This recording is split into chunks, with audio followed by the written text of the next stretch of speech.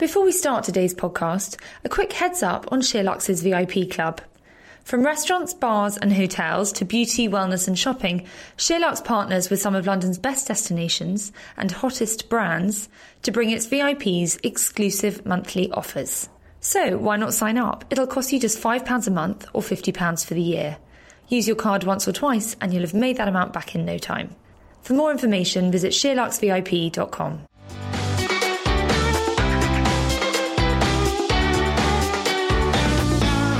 Welcome to the Luxe Highlights podcast with me, Charlotte Collins. This week I'm joined by Becky Hull, Harriet Russell and Georgina Blasky. Hi everyone. Hello. How's everybody? Good.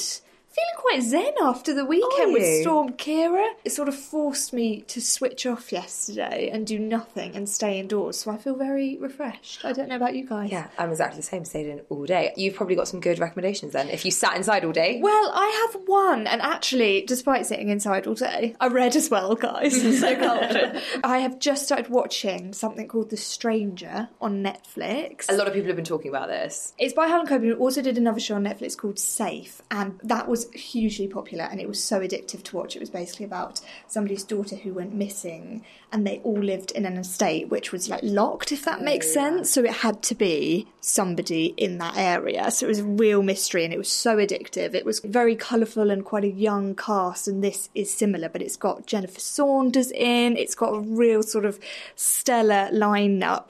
And it also has Dervla Kirwan. She was in Ballycus Angel, for anyone that watched it. Okay. She's been in some absolute She's a Sunday classics. night kind of Sunday night She's a Sunday night girl, isn't she? But basically, she's actually one of the main characters in this. And I've only seen 2, as I said, but it started with a husband who is married to her, and he finds out this massive secret about her regarding faking pregnancies. And this doesn't give anything away because I am still completely none the wiser. But he finds these things out, he does some digging, and then she disappears, and then you've sort of got another story going on at the same time where a teenager has been murdered, we think. So it's all sort of kicking off. I think what's so addictive about it is the sort of young cast, the cool cast. It's very colourful. There's another good sort of playlist to it. So I'm intrigued and I'm hooked. I can't wait to sit down properly. Okay, and how many episodes are there? I think there's 8. Fun, okay. Probably not fun. Probably not Well, I would say it started off like the first episode was quite cheery and quite light, and then oh my god, I've just finished the second one and it ended with an absolute zinger. Like, I won't give that away. Maria, who's editing the podcast, was it you who said there was a very unexpected ending? She's nodding, yes. Okay. So there you go. It's great. I'm into it, so I'm excited to finish. Good new one to watch. What about you guys? Have you been watching anything good? I actually had a very sort of active weekend. I was saying to Becky earlier, I was out every single day at something.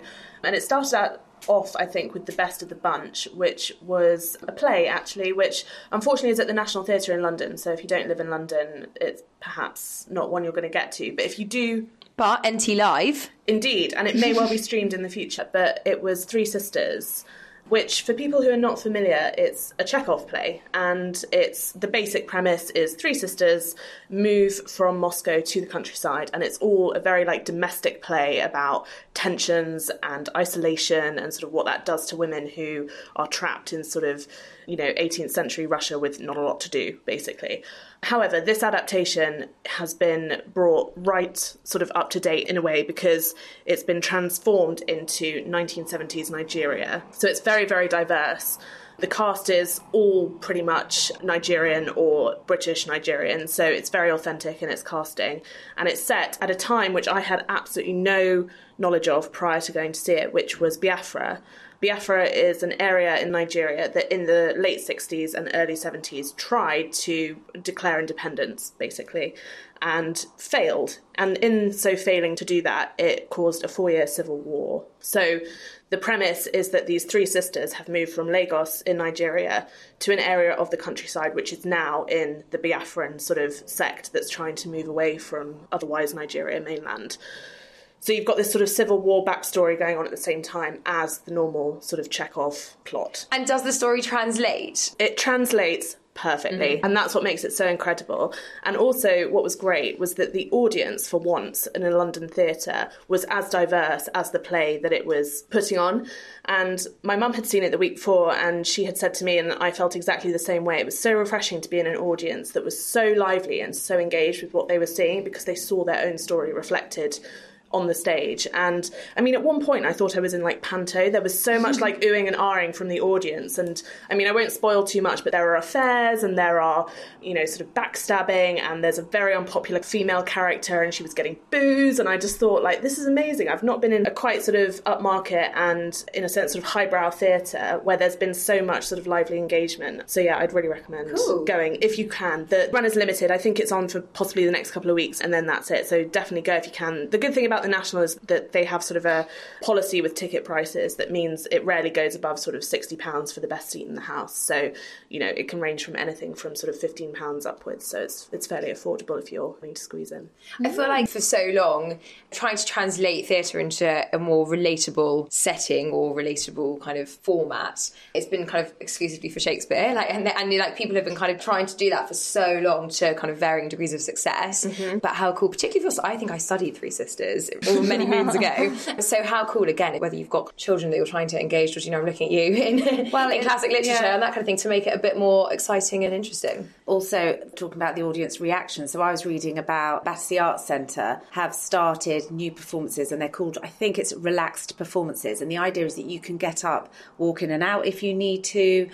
It's not that you sit there having a chat with your neighbour while the play's going on. And there's been a lot of concern apparently about how these performances would run and how would they distract the actors or members of the audiences. But Battersea Arts Centre has now decided to make all their performances relaxed performances, because actually once people know they don't have to sit stock still and they're not allowed to sneeze or anything, people don't get up. There is no distraction for anybody, and they've said it's just gone down really well. And also for people with disabilities who need to be able to come in and access, they've worked really well. I was about to say, I feel like I've read about that, and it's an inclusivity thing, isn't it? They do it so that if you've got autism or, you know, whatever it may be, there's no fear and pressure of having to sit there, exactly as you say, kind of statuesque. A great example, actually, on Friday night was there's a tense scene between two characters. You can tell they're about to embark on an affair, which is just going to end badly. And the tension is, like, right up there. It's fever pitch. And the female character is sat on the sofa. It's very, very quiet and tense, and suddenly this mobile phone goes off very loudly. Classic. So in the audience or in the audience, fine. In the audience. But because the energy in the audience was so lively, her next line happened to be, "Do you hear that?" So she said it, and of course the whole place fell apart laughing. But it was so energising because people were like whooping and cheering, and then the actress sort of broke for a minute and sort of broke the fourth wall and started laughing herself, and then she was looking down, and it was because she then knew that her next line was, "Isn't that really loud?" Oh no. God, I bet the person who had the phone was happy then. They were like, well. It creates more of a kind of connection between you and the actors, and I think that's, you know, some people can find really intimidating about the theatre is this kind of us and them culture. So if those walls are sort of broken down in a kind of more interactive way, then great. Yeah, and it feels like a trend, obviously, with Fleabag and everything, sort of experimenting with that fourth wall stuff, and then these relaxed performances. I mean, maybe there's a sort of new genre of theatre opening up where that's not going to be such a strict device. I have to say, that's why I've always loved NT Live as well. I get really uncomfortable in the theatre. Well, theatre seats are generally they're about 150 years old with a spring sticking up at the bottom. So very uncomfortable, very hot. Exactly. Just generally can be quite unpleasant. Often if you don't have room to put your coat and your bag, it's on your lap, you know. And also, again, if you can't get tickets to things, or if you don't live in London, I think that NT Live is the most unbelievable initiative. I think the ENO as well, the International Opera, have been doing it, ballet. Yeah. Exactly. So it's just democratising theatre more and more, which I think is just amazing, because how nice to be able to sit there in your trackies, eating snacks and not disturbing anyone, you know, in a cinema setting. Yeah, it's a good point, because on Saturday I went to an NT Live thing, and it was the Lehman trilogy, which, you know, I won't bang on about because I know we've talked about it on the podcast before, but you know, that was a play that was put on initially in 2018 in the National. It then transferred to the West End. It went to the US. It's about to go back to Broadway. There's probably no way I would have seen it if it wasn't for NT Live. And also, it's 3.5 hours long. I really don't want to sit after work or on a Saturday night for 3.5 hours having sat at my desk all day in a London theatre. So how nice that you can kind of choose a reclining chair in the cinema. I'm going to talk about something much more lowbrow now, which is a couple of films that I have watched recently, one of them being Booksmart. I feel like you will have definitely seen this. No, I haven't. Have you? Desperate to watch it, no. It's definitely on my list. So it's on Amazon Prime, and it's sort of a coming of age story. It's kind of Superbad for girls, but in a much more modern 2020 appropriate way. It stars Caitlin Denver, who is the girl from Unbelievable, which was the Netflix series last year that a lot of people loved, and also Beanie Feldstein, who is Jonah Hill's younger sister. Is she? She is identical to him. Yeah, now you know that, you'll be like, oh yeah. And it's basically about two girls who, it's their final day of school before they head off to university or college in the States. They've both got places at like Yale and Harvard or whatever, and they have been kind of fastidiously studying for the entirety of their high school career. You know, they're the kind of, inverted commas, geeks of the year. They've never gone to parties, they've never drunk, they've never done anything wild, and they have a real snobbery about this. Kind of, they look down on their classmates. You know, the reason they've done so well and gone to college is because of this kind of no fun approach to high school. On this final day, again, this isn't a spoiler, they find out that actually it turns out all of their classmates have also got into really great colleges despite having fun at high school. So they have this kind of massive panic that they've never done anything fun and that it's time to let loose. They've got one last chance to let loose and enjoy themselves before they go off to college. So that's what I mean about it being kind of super bad. Like, it's about them trying to infiltrate the coolest parties, hook up with the coolest people, you know, trying and experimenting different things, etc., over the course of one night. It's incredibly relatable, you know, super bad, not so relatable. Maybe for a teenage boy, maybe it was at the time. But this, I think any girl can relate what it felt like, what they feel like. There's a kind of outsider status, obviously, that feels, I think whoever you are, whatever you were in high school, you can relate to.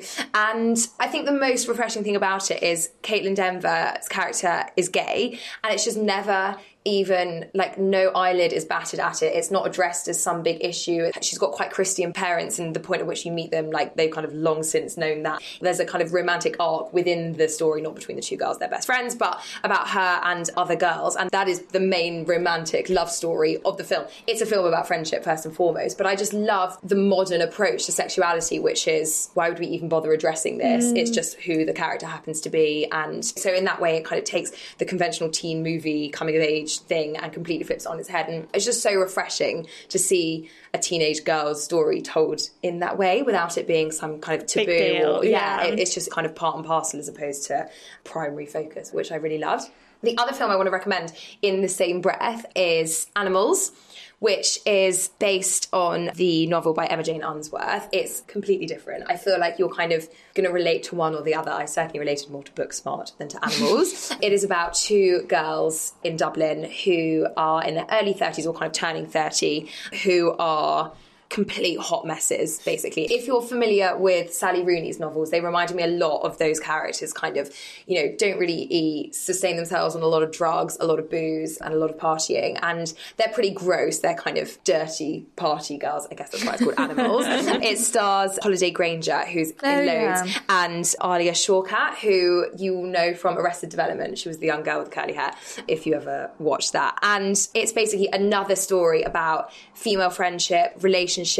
Nothing happens per se. It's about them kind of going through their lives and kind of the trials and tribulations of working out friendships, kind of jealousy and career successes and relationship lows, etc. But it's, again, a kind of really frank, honest look at modern friendship, modern women, without judgment. It's kind of looking at their lives through a lens, but without kind of any criticism or critical analysis even. It's just, here are some girls, this is their lives. And again, that's a really refreshing approach to modern women in cinema, I think. Does it feel girls-esque, or does it... It's much more British. It's less annoying because there's much less self-analysis. Like, Lena Dunham in Girls is so kind of... navel-gazing, so navel-gazing, so in her own head, so self-absorbed. So it's got a much less American kind of sentiment and emotional intelligence, I suppose, which I think is a good thing. Wow, I'd like to see both of them now. Great. And actually, Daisy Buchanan, a friend of the Sheer Luxe show, who's a great author in her own right, came on and recommended some new novels that everyone should read last week on the show. And Emma Jane Unsworth has a new book out called Adults. Yeah, have you read it? I haven't read it yet. Okay, but you've got it. But I've got it. I'll be interested to know what you think, because it sounds kind of similar vibes. Yeah, she's kind of a Sally Rooney for people a decade older,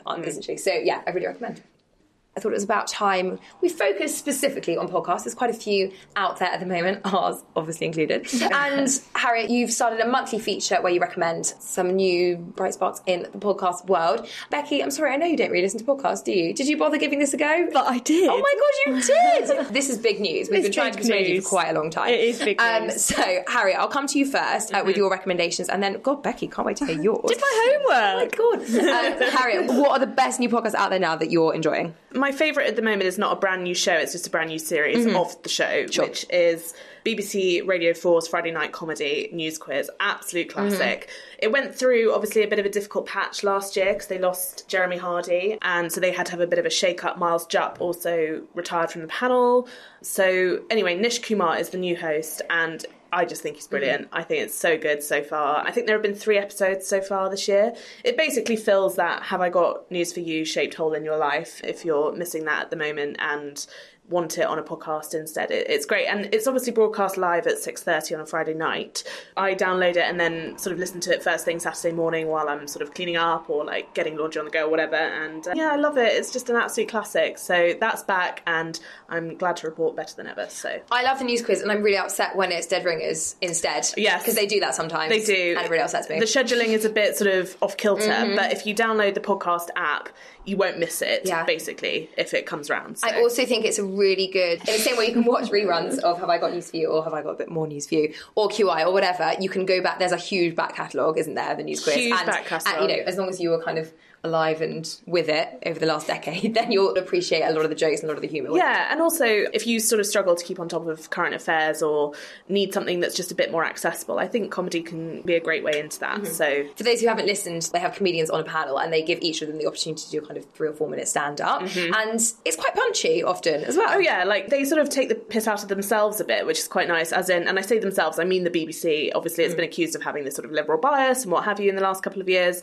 and they don't shy away from sort of making fun of that. So it all feels sort of highbrow but accessible, and it always just impresses me how clever these people are. I could never go on there and be as sort of acerbic as they are, but yeah, I love it. It's one of my favourites. Do you listen to any other Radio 4 podcasts? Desert Island Discs. Oh yes, of course. A classic, but obviously always refreshed with new guests. I haven't listened to any of the latest series. Are there any that are worth listening to? Yeah, I just listened to Michael Lewis, who wrote Liar's Poker.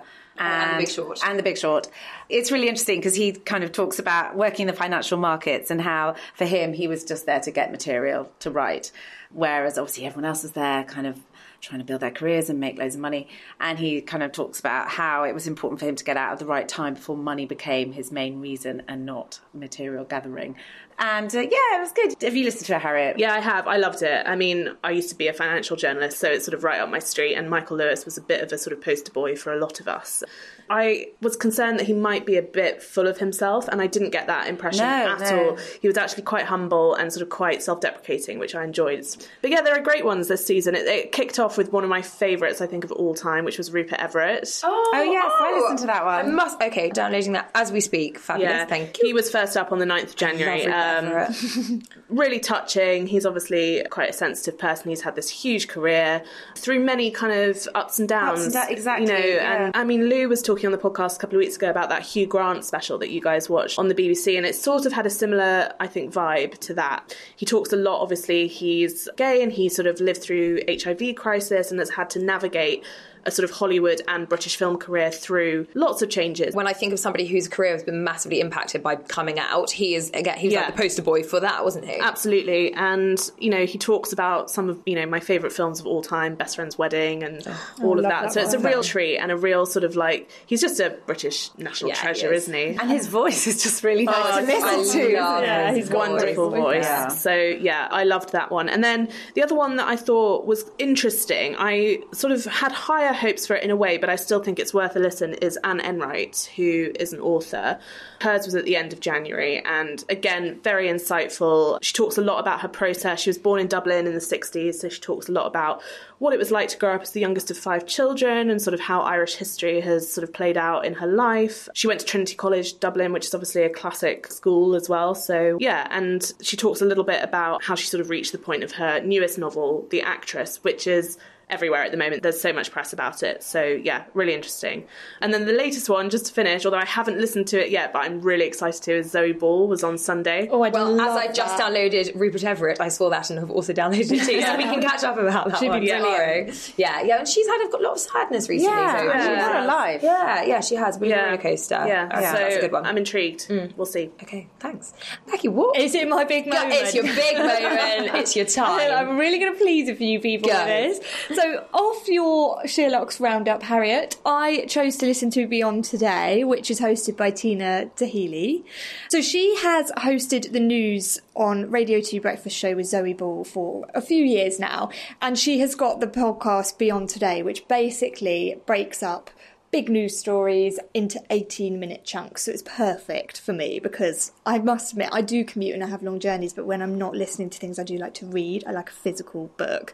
But I thought for this I would take on the exercise, and I listened to the Why Are We Talking About Michael Barrymore, because actually I think they cover everything from the coronavirus to topics like Michael Barrymore to just everyday news. And as somebody who likes to be able to talk about news in an intellectual way, but also without having to go into the real depths of it. You want all the substance without any of the graphs. I basically want all the top line and the big quotes and the sort of little snippets without having to go really in depth. And it's really good for that. It keeps you abreast of everything without taking too much time out of your day. And I did find this one really fascinating because actually I think the Michael Barrymore saga was slightly before my time. I know about it, but I think it's one of those things I keep seeing pop up and thinking, I'd like to see the documentary and I'd like to know a bit more. So this morning found out all about it. It does resurface every few years. I know, that's the thing. It's one of, and that's the kind of things they cover. They cover things that are out there, but you might not necessarily have the time to bookmark or read. Yeah, and you might not know the context. Yeah, as well. and it's done in a very informative but quite casual way. And so it's just each episode is a different 18-minute subject matter. Breaking down what you need to know. Like the coronavirus was very much sort of. I mean, it sounds like it would maybe be a bit boring, but it's really not because it's so top line and it's so speedy. It's just a bit of me, informative without being too heavy. I think you'd like The Daily as well. I think you mentioned that to me before, and I remember thinking that is so up my street. I can't remember if I talked about it on the podcast before, but I mean, a lot of people have heard of it, but it's the New York Times daily podcast, and they do exactly that. They take a subject matter. It can often be a little bit too American, and I mean, like, it's skewed towards American news. But actually, again, last week on Instagram, I saw everything going on in Iowa, and I was like, I don't understand what actually happened in Iowa. And I think that was the title of their podcast that day. So again, it takes things that are kind of milling around buzzing the news universe and breaks them down for you. So give that a go as well, because also it's kind of dynamic. Even though it's 20 minutes, which sounds quite long on one subject, they will kind of talk to people, interviews. Is it? It goes so quick, which is what I found. Good. Clearly, so maybe I will be a podcast person now. Who knew? Whoever thought that would happen? Who thought? So happy. Georgina, what about you? Any podcasts to recommend? Oh, yeah. So I am listening to How Did We Get Here, which is a weekly release, and I am completely obsessed with this podcast. So it's Dr. Tanya Byron, who writes in the Times 2 sections every Tuesday, I think, in Body and Soul. And she teams up with, turns out, real-life bestie Claudia Winkleman. And together they have someone come in to them and they go through what that person's issue is. And they're quite wide-ranging. But generally, because the title of the podcast is How Did We Get Here, it's someone who's in a situation now and they're trying to deal with things that have happened in the past that they don't really understand and why they are in the situation they are, either with a family member or a lot of it is to do with family relationships. So they've had an older son who was talking about his father and he was in his early 20s. But then they've had parents together coming on with little children. They've also had individuals. So it's not a podcast for parents. I think it's a podcast for anyone who has family relationships, really. So they cover things like parental estrangement, gender identity, trauma, inherited mental health issues, and Claudia meets the people who come in and in her typical way puts them at ease straight away, has a bit of banter but kind of cuts through everything really quickly to get to the kind of the nub of the issue. Then they go in and have their session with Dr. Tanya, and Claudia's sort of out of the room but listening as if she's listening with you, the listener. And then they stop at moments and her and Tanya have a little catch up, or she then has a catch-up with the person who's having the session. And she does things like, oh, why did you ask that question? Why did you go down that route? So it's really fascinating to see how a clinical psychologist works and how a therapy session works. And then when she then talks to the people who are having the session, they'll get into something like, oh, I didn't understand why she was asking me this, but now I'm really beginning to see and I'm thinking about it in a completely different way. And then they just have these kind of penny dropping moments and you just feel it's so heartwarming because you feel their shoulders drop and they kind of go, oh, it all makes sense now. And I feel, and there's one with a young guy who's talking about his father and he's like, oh my God, all these years, I feel like this whole jigsaw's fallen into place. And it just made my kind of spine tingle listening to it because you could just see he was seeing everything from a different point of view. And it was incredibly liberating for him. And it really makes you stop and think about your own family dynamics and just the importance of trying to look at something from someone else's viewpoint. I found it very moving. And even things like the gender identity one, where I thought, oh, I'm not going to get much out of this. I don't know anyone who's gone through this. But actually, it's just a story about family relationships at the end of the day. It's not really about necessarily gender reassignment. That was one element, but it touched on so many other things. And it was really moving. And then what's kind of a continuing theme is so often people go in there and they kind of know what they need to do, but they almost need permission to go and do it. To be told. Yeah, and it's quite empowering because you sort of think to yourself, if you're in certain situations in your life, maybe I do have the tools, maybe I do know what I need to do, but I always just need that person to go, come on, just go and do it. You know what you need to do. You've got to draw your boundaries. You've got to either let that person go or let that person in or whatever it is.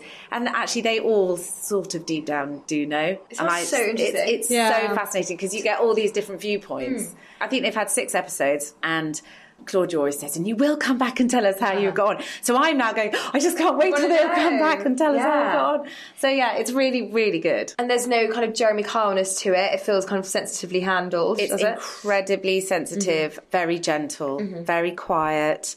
And then just little injections of humour from Claudia. And she has this incredible ability to tap into saying the right thing at the right time to either lift the mood or actually go in a bit deeper. So she's a brilliant host. And together I just think they're very good. And they're very honest. And they both give a bit of something of their own lives. So even Tanya with her teenagers will say, oh, well, actually, I found that. And she'll sort of give an anecdote. And you're like, oh, wow, someone who's real. It's not like you're just listening to the therapist on the chair in the corner of the room nodding, not giving anything away. And you just get this incredible insight into her process. And I just find that really fascinating. That alone would fascinate me. I am fascinated by psychologists and how they work and how they unpick you and how they sort of analyse you. I find it quite addictive, to be honest. Yeah, it's compelling. And also the way, there is a bit of a theme though. So I think once you've listened to a few, you kind of start listening to it as maybe Tanya's listening to it. And you're starting to... It's not that there are patterns. Obviously, there's no formula. Everyone is unique in their case. But what she's beginning to look for, her line of questioning is just fascinating. Cool that there's that double layer of analysis, like that you then get those separate conversations between her and Claudia. Yeah. Sounds amazing. Yeah, it's really good. I definitely would recommend it. Okay, good. I definitely can download that as well. Oh, sorry, again, I feel like I'm going to bring the tone down by talking about something a bit more lighthearted. I've got 2 kind of lifestyle podcasts to recommend. The first is the Host podcast with Laura Jackson. So she is presenter and also one half of duo Jackson and Levine, along with Alice Levine, and they've hosted supper clubs and they've had a range of homeware for Habitat. They're kind of like lifestyle girls. I'm pretty sure they've parted ways, don't quote me on that, but anyway, Laura Jackson has kind of gone down her own supper club path, which is Host with an E on the end, and as part of this kind of 360 lifestyle thing that everybody seems to be doing now, she's launched a podcast in which she interviews, I suppose, tastemakers about hosting and their hosting style and what they like to cook and, how they decorate their table. But that sounds really superficial. I'm not going to claim that it's kind of deep and emotional, but, people tell these fabulous stories. So, for example, there's only been 2 so far. The first one is Jessie Ware, who obviously we're all used to listening to on Table Manners, but it's quite nice to have it flipped the other way around. And she kind of, because it's about hosting, she talks a lot about what it's like to host Table Manners. So that's interesting, and you get a lot of kind of side detail about some of the guests they've had and cooking disasters, etc., etc. And also, obviously, with Table Manners, we've just launched straight into her and her mum, and there's no pre-context to that, but she talks a lot about growing up and the food that kind of made them and their hosting, and that, which, again, if you're just a bit nosy like I am, is really interesting. And then the second one is Daisy Hoppen, who runs a really successful PR agency here in London, and they're long-time best friends, and she's niece of Kelly Hoppen, interior designer, and they met when they were both waitressing for a catering company at age 19, but this catering company, I don't know who it is, but it sounds like the creme de la creme of the London catering scene, and they did the most ridiculous parties. I can't remember who it was, someone really famous. They did their Christmas Day year after year, and again, great stories, amazing tips.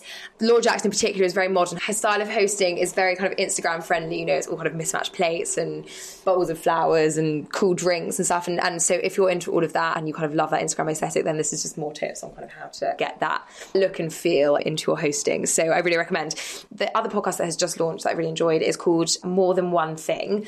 It's by a lady called Athena Calderon, who on Instagram is iSwoon, EYESWOON. I followed her for a really long time because she has the most incredible house I've ever seen. She lives kind of deep in Brooklyn, in New York, and the house is but not incredible in like a kind of cinema room, snooker room kind of way, in like again, incredibly cool, incredibly modern. And she's an all-round, again, tastemaker. She describes herself as an interior designer, author, visual and culinary storyteller, entertaining expert. You know, she really is a kind of jack of lots of trades, and that's the point of the podcast. So as I said, it's called More Than One Thing, and she is going around interviewing all her friends. She's kind of part of the kind of New York's social scene, and interviewing all her friends who are more than one thing. You know, the kind of people who, whether it's on their Insta bio or in their CV, would describe themselves as a this, a that, you know, or whatever. But so her first one is with Jenna Lyons, who's obviously a good friend of hers. For those who don't know, Jenna Lyons was creative director at J. Crew for years and years and years, and is like one of my style idols. She is so cool. And, you know, she describes her as somebody who has her hands in like fashion, art, interior design, media, so many different pies. And it's just really fascinating. If you know, I think obviously our generation is so non-linear career-wise. And if you've ever thought about whether it's starting a side hustle or thinking maybe one day you'd like to do this, but also maybe one day you'd like to do that, it's really inspiring because it's putting people out there talking specifically about how that is possible and why that's possible and sort of how to go ahead and do that. Obviously, everybody's story is different, but I don't know who else she's got lined up. That was the first one, but I thought the Jenna Lyons episode was a very good listen. Okay, Harriet, do you want to just run us through some of your other recommendations? Maybe 3 that are worth a download. Well, we did a total of 11, and some of them we've talked about that are in there, but the one that I've also really been enjoying is Talk Art, which if people do go to the theatre, they might have heard of Russell Tovey, who is one of the hosts. So he was in The History Boys back in the day. He was also in The Night Manager and Lady in the Van and Angels in America. You'd recognise him. You'd recognise him for sure. And he teams up with Robert Diamond, who is a gallerist, and basically this is the show. If you don't know anything about art, but you'd like to know a bit about art, but you're sort of one of those people who just sort of thinks, I like what I like, and that's it. They talk through all sorts of things. They talk through exhibitions, they talk about particular works of art, all of which you can follow on their official Instagram as well, so you can sort of look at the images at the same time. And then they get on a bunch of guests which come from a whole host of creative industries, so acting, music, journalism, etc. So it's definitely one for creatives. The Catch and Kill is another good recommendation, which if you didn't get around to reading Ronan Farrow's book about the Harvey Weinstein scandal, he's now broken it down into a podcast and sort of pushed it a bit further out as well, and sort of looks at how investigative journalism really works and what happens when you try and penetrate these really sort of pervasive cultures that are ultimately there to protect the powerful. So another fascinating one. He's also one with a great voice, so very suited to radio, even though he's very pretty to look at as well. And then finally, this is one that I talked about on the show last week, if anyone tuned into that, but I feel like I have to give it another shout out, mainly because Laura Black followed my advice and she's equally into it as well, which is great, which is Dan Snow's History Hit. If you're sort of interested in different pockets of history, like I said earlier with the Chekhov play, I knew nothing about Biafra and the Nigerian secession. So if you feel like you need to sort of top up on your general knowledge, I always feel like when I watch The Crown, they reference these events and I'm just like, I knew nothing about that. Like the Smog episode in The Crown, I was like, Mum, what was this? I knew nothing about this. And my mum then said, oh, it was a pea super. I'm like, oh, a what? This is just mad. These are terms that I have no idea. So History Hit is great, and it's absolutely prolific. There's probably a new episode every couple of days, and they really vary in length. So some of them can be almost 2 hours, some of them are under 20 minutes. It sort of just depends who Dan Snow, who is the host, a historian, is talking to. And they do punctuate throughout the year if there are anniversaries like Holocaust Memorial Day a couple of weeks ago. If there's anything to do with the royal family, they sort of look at that. But on the whole, it can also be quite random. So there's sort of equal parts of lighthearted and heavy in there as well. So they had Sam Mendes on talking about 1917, which we all know I'm a massive fan of. And then they had Hugo Vickers on, who is a historical biographer, and he broke down the latest series of The Crown into what he believes are the things they got right and the things that they got wrong. So that was also a bit of a fun one. So there's something in there for everyone. Cool. Well, for more of Harriet's recommendations, then have a look at the feature on the site. We also know that sometimes we talk about things things that aren't necessarily in the future. So we're going to endeavour, particularly when it comes to our TV and film recommendations and podcasts, to stick them in the show notes below as well. So do have a look there if you haven't had the opportunity to jot down our recommendations, unlike Georgina, who's been jotting the whole way through. I have such a long list now. I'm never going out again. Since we've been talking about all things culture, I thought we should take a look at this month's Luxe list. It is our edit that goes on site monthly about the best skincare, collaborations, fashion, film, all the best things really that you need to have on your radar for the month ahead. So perhaps everybody could just talk a few of their favourites. Becky, there's a new Tom Ford fragrance, which I'm particularly excited about. Rose Prick. I can't help but feel, because it's from Tom Ford, that Rose Prick is kind of innuendo of some sort. It feels like this is their way of making a little statement, because last time they then crossed out the swear word, didn't they? Yes, because it had so much controversy. Well, their last cult fragrance was fucking fabulous, which I actually have a bottle that says fucking on it, so I'm going to hold on to that. We were creasing up the other day. I thought it was called Mr. Fucking Fabulous, and Heather thought that was so funny. She couldn't stop laughing. It's not a cat's character. I know. Where did you get that from? I mean, I know beauty, but Did you think it was Mr. Fucking Marvellous? And it was like a Charlie and the Chocolate Factory. Are you not a beauty editor? we were in fit. Do you know what it is? It's because the name changed. I was getting so confused. It was take out the fucking word. Well, confusion anyway. No, Becky's right though. On our desk, we were in. Oh my god, we're in hysterics. hysterics, because can you imagine? You'd just have to give that to somebody in your life, wouldn't you? If that was the name. But yeah, I agree with you. I think it almost feels like this is their way of bringing in a little something without being so obvious and in your face. But it's a beautiful bottle. It looks gorgeous, doesn't it? It's, for people who haven't seen, it's the traditional Tom Ford fragrance bottle, but in rose pink, isn't it? With a black Rose label. pink. It's really, really smart. It's quite statement making. And it's made up of rose, tonka bean and patchouli, so it's not your typical sickly sweet rose scent, because I think it's got a lot of connotations, rose, of being really sort of grandma-esque, but I think the patchouli and tonka will really balance it out and give a bit of depth and warmth to it as well. A modern rose. And it's quite rare that he brings out a new fragrance, isn't it? Really rare. I was thinking that when this dropped last week, and that's the other thing about their fragrances, they just come out of nowhere and you're like, wow. Well, I think they time them quite carefully with a New York Around Fashion Week. and Valentine, yeah. That's true. But beautiful. I'm excited by that. Yeah, me too. Georgina, any recommendations from you on this list? Well, I have been to Bardo's, which is the place to eat on the list, and it is beautiful. So it has won design awards. I think before it even opened, it was an award-winning cafe for its design. It's in the middle of Duke of York Square, which is by the Saatchi Gallery off Sloane Square. And I went for brunch and it was so delicious, and the whole menu feels kind of indulgent but really healthy as well, because the ingredients are quite unusual. The team behind Caravan, but also it's sort of got a global range of ingredients on the menu. But my favourite bit was when the bill came. When the bill comes, it has a spinner. So you get this piece of wood and you spin the wheel, and there are lots of different options. You might get 20% off your bill. That's fun. Like one meal for free. We got a voucher for 2 people to have a free brunch. Oh my God, I love that. What a great idea. And the voucher lasts about a year. So there's no kind of, Amazing. you can have this voucher, but you've got to come between Monday and Wednesday in the next week. It was like, no, whenever you like. Wow. I know. Did they administer the spin? Or do they No, you watch? spin. Yeah, but do they watch you so that you don't keep spinning? Oh, yeah, they watch. I mean, it's the kind of place when they take your order, they squeeze up on the bench next to you and go, so, what would you like? Friendly. And I'm like, well, what do you recommend? But I don't mind that. And yeah, you've got to spin to win. Cool, I like Everyone's that. a winner, so I love that. That was a promotional thing when they first opened, or if they'll continue to do it. I Don't hold hope. us to it if you go there. Yeah, don't be disappointed if there's no Wheel of Fortune, but I was happy and I've still got my voucher. The food sounds absolutely incredible. On our Luxe list, we've written, expect the likes of charred aubergine with saffron buttermilk dressing and grilled chili, followed by vanilla and caramel soft serve with caramelised pineapple or rum-soaked raisins. Yes, please. Is it lunchtime yet? Yeah, shall we go there now? That sounds absolutely delicious. Thanks, Regina. Harriet, what about you? Any of your recommendations here? Well, it probably won't surprise you that the thing I'm looking forward to most is the new adaptation of Emma, which is coming out on Valentine's Day. Yeah, it's got a good cast as well. It just Miranda Hart. I know. Killing it in the trailer. Doing what she does best. Totally.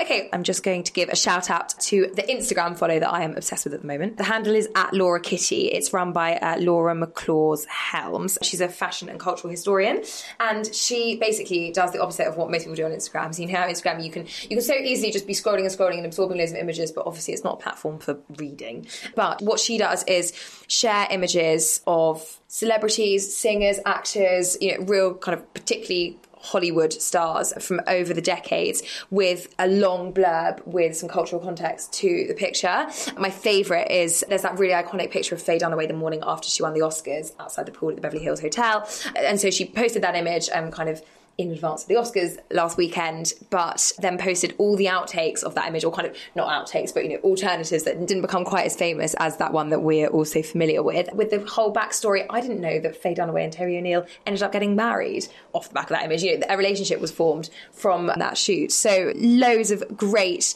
fascinating, you know, if you're into kind of all the glamour of old Hollywood, but also just great outfits, great inspo. And I have to say, I'm not really that into history, but I'm definitely into what people used to wear in the 50s and 60s. So for me, it is the perfect kind of antidote to just loads of street style images all over Instagram. Well, if you're looking for more of the Sheer Luxe team's recommendations across fashion, beauty, music, and more, then have a look at the Luxe list on site. We're going to end by talking about Valentine's Day. Valentine's Day is tomorrow, if you're listening on the day this comes out. And I want to know, does anyone care?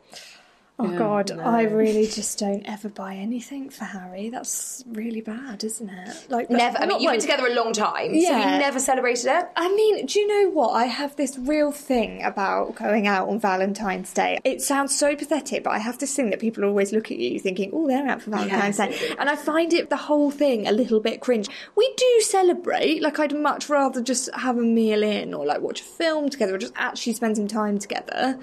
But we don't, like, if he ever got me a present, I would be shocked. Let's put it that way. Okay. It's that Cards? Dynamic. Oh, no. Really? You wouldn't even do a card? Not even a card, yeah. Oh, but we don't even celebrate our anniversary, Charlotte, so that gives you an idea. Why do you not do that? Don't even know what day it is. So that literally gives you an idea. You haven't even got a rough idea? Not even, I think it was July somewhere. Do you even know what year you started dating? So like 2010. Okay. Give you an idea. Okay, right. But, yeah. So no, really sorry. So romance is dead. That romance is dead in this corner.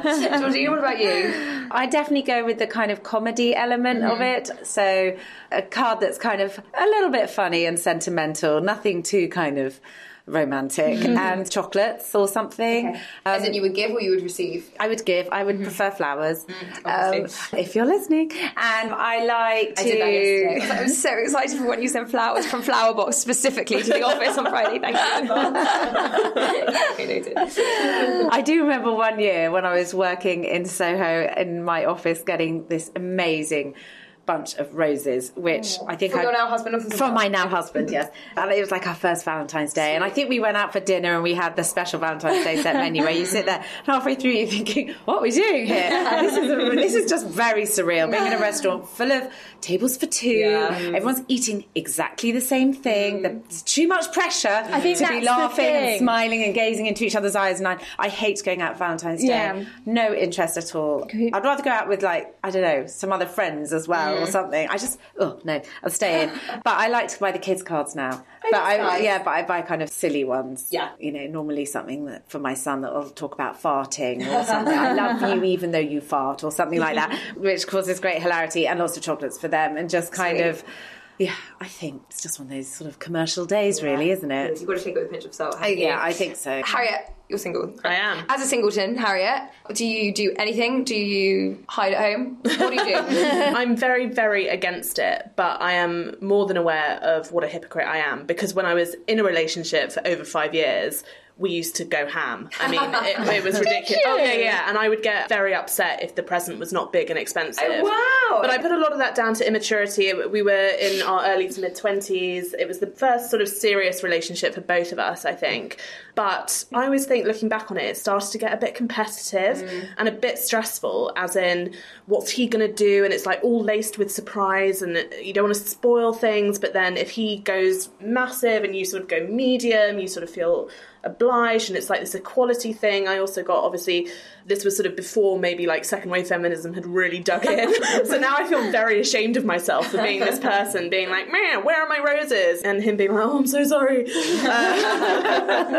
And so, yes, I like, I look back in shame on a lot of those memories, and I have really tried to resolve to myself that if and when I get into another serious relationship, I will not be that way about it, and I will hopefully be more Becky about the whole situation. Hashtag be more Becky. And try and rise above it. But I know that at heart, I'm probably a bit of a sucker for romance. So, you know, if I was with someone and he completely off his own steam sent me flowers at the office or whatever, I'd be very touched. But I don't want to get into that rigmarole of set menus and massive gestures and it being like, very political about who's done what. And I have to say now, if I was to do something or vice versa, it would feel more special. Like throughout the year, I mean, not just you mean just not Valentine's Day? Yeah, I mean, when it does happen, it's like, I don't know. I just don't think there needs to be a designated day. I'm not anti it at all. Like, I'd go for it if you want to celebrate. I just, it's funny, isn't it? Suppose the kind of devil's advocate argument to that, this is also like really anti-feminist, but if you're with a guy who is a bit shit at remembering to buy flowers throughout the year or do romantic gestures or anything like that, and things that you would quite like, then actually it's an opportunity to at least get it once a year. It's Unless true.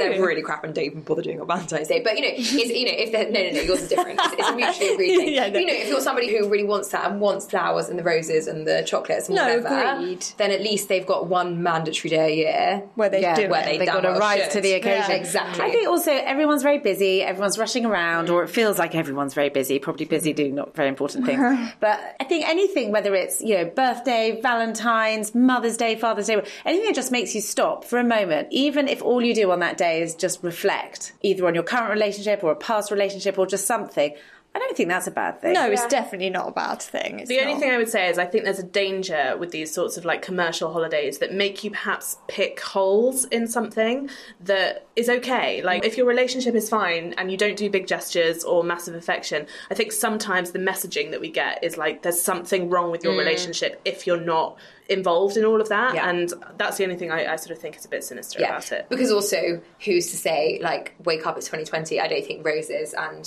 chocolates are the kind of signifiers of romance, really, are they? They're kind of... a morning cup of tea is my... that's showing me the love. Lovely, Agreed.